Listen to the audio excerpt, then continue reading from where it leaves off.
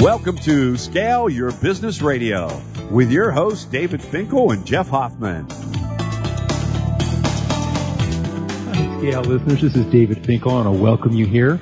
Today, Jeff Hoffman, co-author of Scale, is not going to be joining me here today. He's actually in Asia talking at different business owner conferences out there. For those who don't know, Jeff, after he got done with his latest round of startups that he took and scaled, he's been spending about half his time on the road actually volunteering, talking to entrepreneurial groups around the world, both for the U.S. State Department and also for private groups all the way from Asia, South America, and so forth. So today it's just me, and we're going to be talking about strategies and ideas to grow your business and get your life back.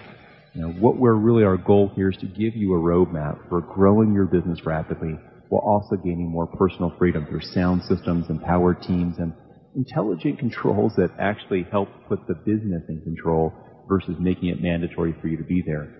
Right now in this segment, we're talking about engaging your team to create, use, and refine your systems and controls. Let's start off with a story. So I was talking at a keynote recently with a large business group.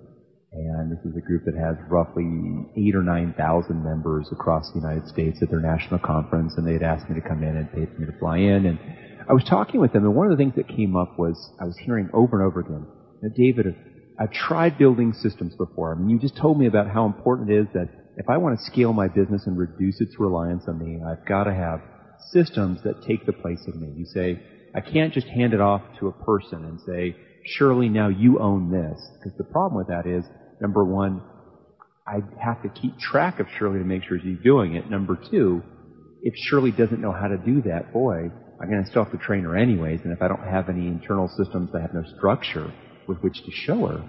And number three, most importantly, is what happens if Shirley leaves? I mean, yeah, I might reduce the reliance by moving it from my shoulders to Shirley's, but still I have a reliance on some one individual's to be there to produce whatever the work of that system was.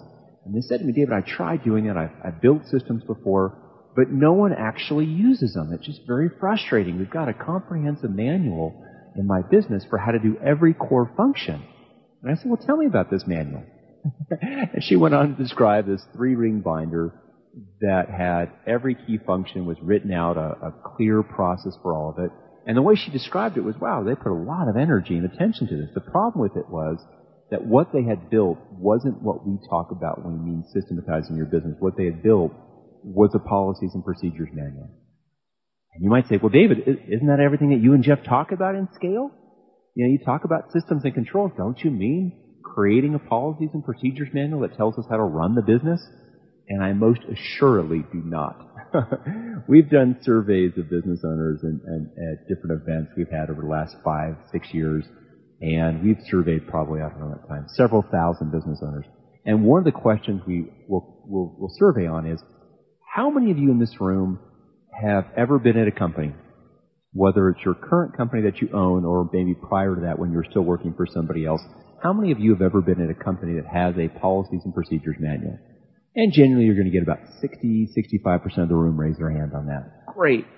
So if those 60 to 65% of you just raised your hand high and waved and said, yes, we've had a policies and procedures manual at a company I've worked with, how many of you, being really honest here, ever looked at that policies and procedures manual?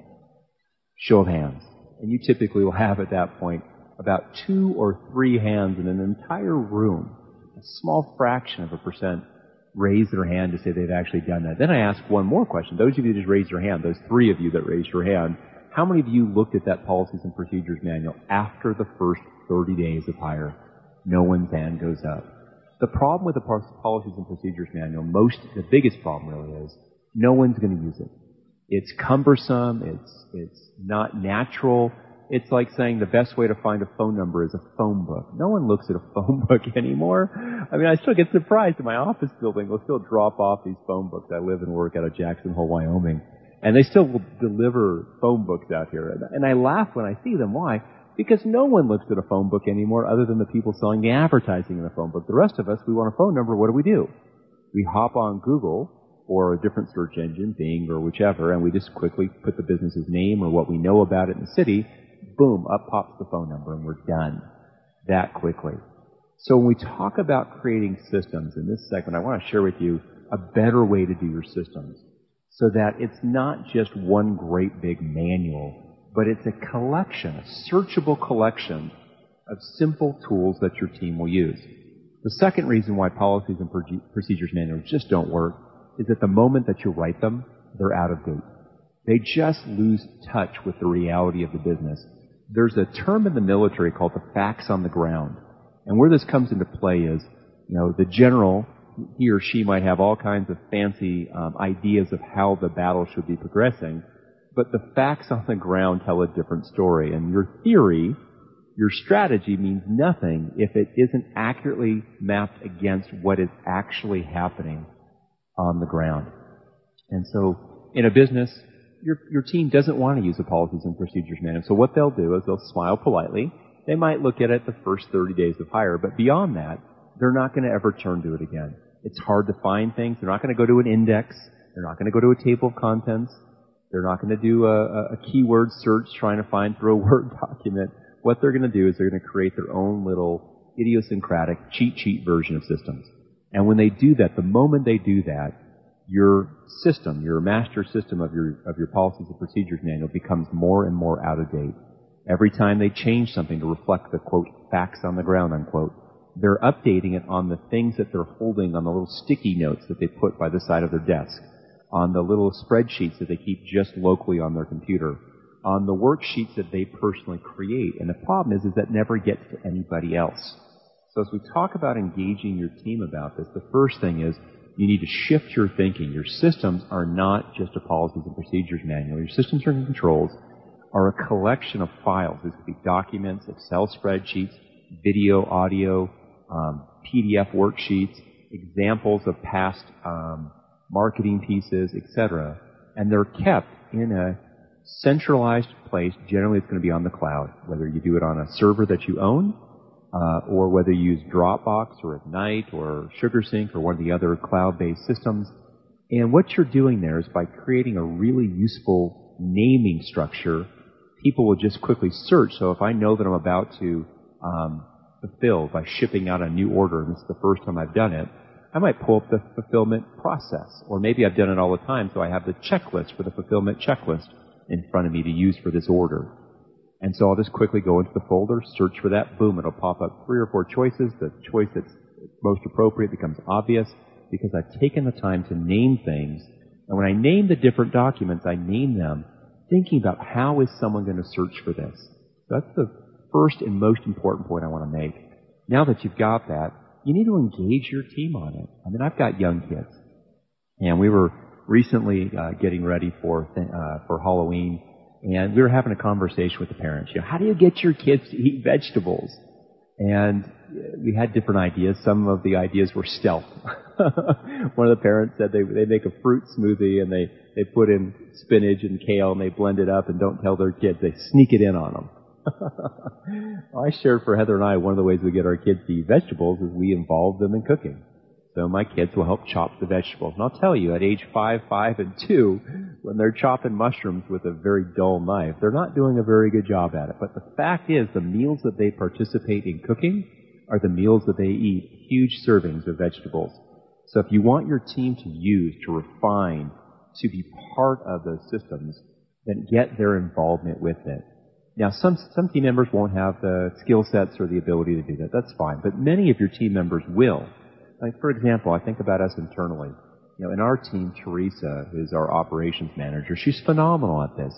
So she really is deeply involved in building out systems. She works with Jenna. Jenna also on the client support side does a lot of building out the systems for our coaching clients from the business coaching program. So for you, how can you get your team engaged in building systems? Now, this might require that you get them some outside training. And if that's the case, I suggest that you do that. At a minimum, you can always have them pick up a copy of Scale that Jeff and I wrote, and there you have in chapter 8 is a detailed how-to on how to build business systems, plus in chapters 2 and 3 there's more on it. But however you do that, getting your team engaged and involved with that.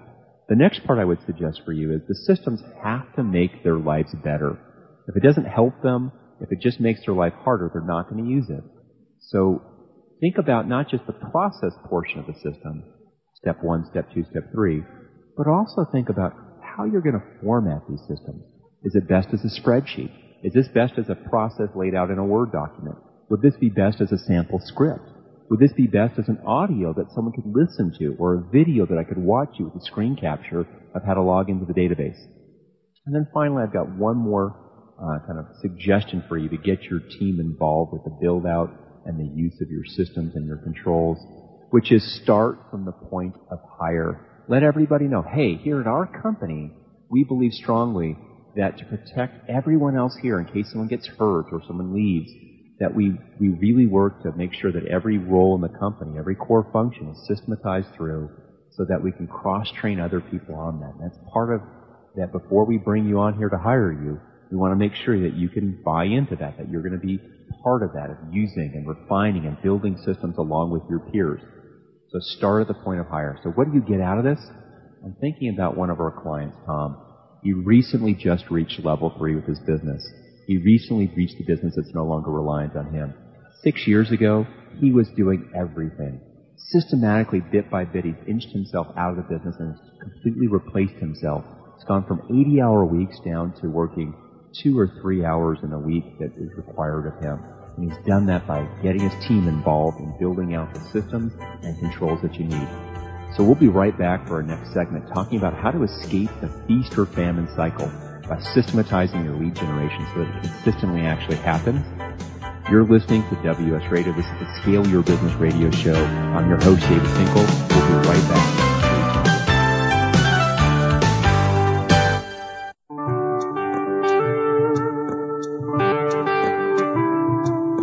Hi, Scale listener. This is David Finkel, co-host with Jeff Hoffman of Scale Your Business. I wanted to let you know that our newest book, Scale, was just released and to encourage you to get your copy. The book will give you 7 proven principles to grow your business and get your life back. If you've ever wanted to grow your business but held yourself back from fear that it would take over your life, then we urge you to get your copy of Scale today. It'll give you a proven roadmap for rapidly growing your business while also gaining more personal freedom. Scale will help you work less by getting your business to produce more. Scale is for every entrepreneur who ever wondered if they really own their business or if their business owns them. Get your copy online or at your local bookseller. For more information, visit us online at scaleyourbusinesstoolkit.com. That's scaleyourbusinesstoolkit.com.